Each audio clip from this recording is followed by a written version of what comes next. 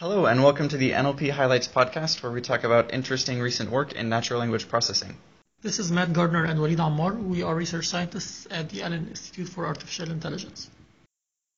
Okay, so today's paper is a comparative study of word embeddings for reading comprehension by Boven Dhingra, Hanshalu, Ruslan Salakudinov, and William Cohen. These are folks at CMU.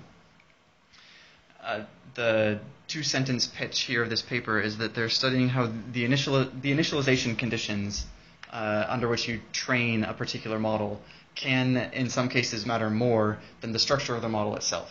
And so if you're not really careful about how you compare models, if you don't keep all of the initialization consistence constant, you can arrive at incorrect conclusions about which model is superior. So I feel like this idea that we should care a lot about how we initialize neural networks and the fact that we should control for every change we're going to make in the neural network is generally considered to be good practices for a long time. Why do you think this paper is contributing to what we already know? I think the interesting point here is the size of the effect in word embeddings. So they have this figure here that shows that accuracy can change by 4% absolute just by changing the word embeddings that you use, the way that you initialize your word embeddings. And that difference is larger than the difference in the gain that you get by switching to a better model structure. I see.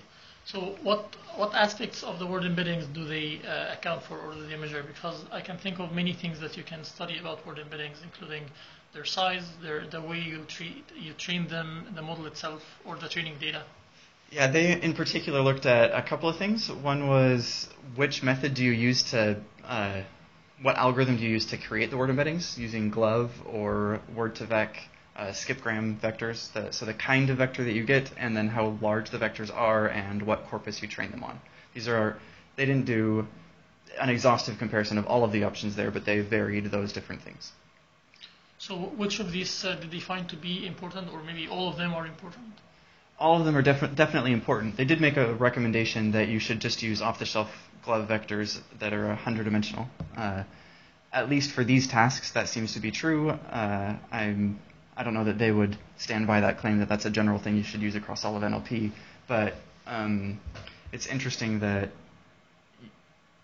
they do have a good set of experiments that show that across all of their variations on this task of reading comprehension, these vectors do significantly better for whatever reason.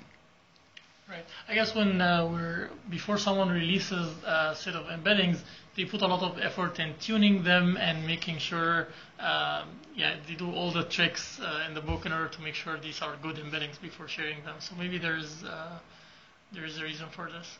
Yeah, that's a good point. There was one other interesting aspect of this paper. It wasn't just about how you initialize word embeddings. They also looked at how you treat out-of-vocabulary tokens at test time. So maybe what you would say the standard thing to do in NLP, at least what I've always thought everyone did, is from your training data, you estimate a vocabulary.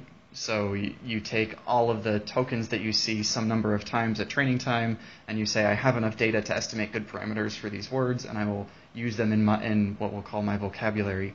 And the rest of the words I'll map to some token that I'll call OOV, out of vocabulary, and I will just lump all of them together as if they were the same token.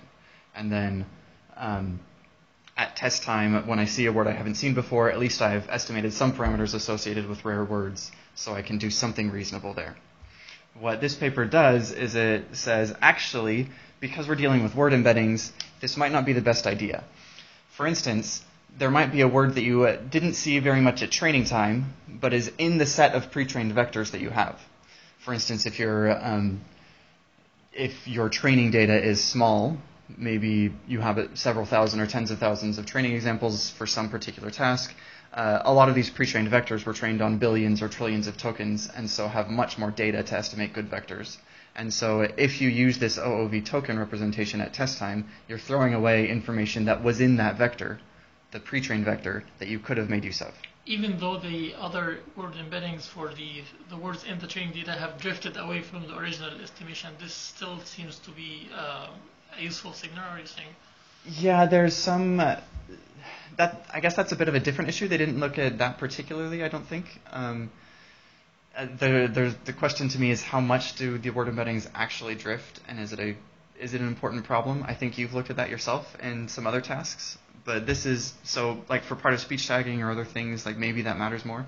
This is looking particularly at reading comprehension, and so there's an interesting aspect to this task that makes how you handle these OOV tokens really important, and that is that a lot of these are entities.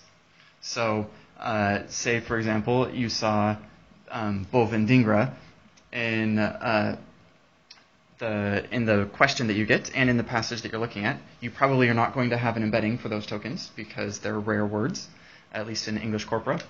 And so if you treat this as OOV, the reading comprehension task is essentially a matching task where you're trying to find what parts of the passage contain information about the question that you're asking. And if there are several parts that are OOV in your passage, and you're trying to match an OOV token in the question, you don't have a good way to distinguish between OOV tokens in the passage, different OOV tokens. Yeah, that makes sense. I guess if someone tries to define features that try to capture the similarity, like the edit distance between the words that are out of vocabulary, maybe that will obviate the need for modeling different words unique. Yeah, that's a good point. And how other models handle this is do like a character level convolutional neural net encoder. So you get, in addition to some pre-trained word embedding to represent tokens, you also do this character level CNN and concatenate that with the word embedding. And I think that gets largely the same kind of information. What this work did, instead of using a character level CNN, I'm pretty confident they did not use character level encoders for this. But so in the setting that you're not using a character level encoder to handle this, what you should do, they say, with good evidence and good reason, is assign random vectors, random unique vectors to each token at test time that would have otherwise gotten the same OOV representation. So that's removing the bias, but it's not informing the prediction. Well, it definitely can, because imagine you have some LSTM encoder that's encoding the question and comparing it to the encoding of the passage. You could imagine the LSTM's hidden state taking the word representation and copying it into the state, right?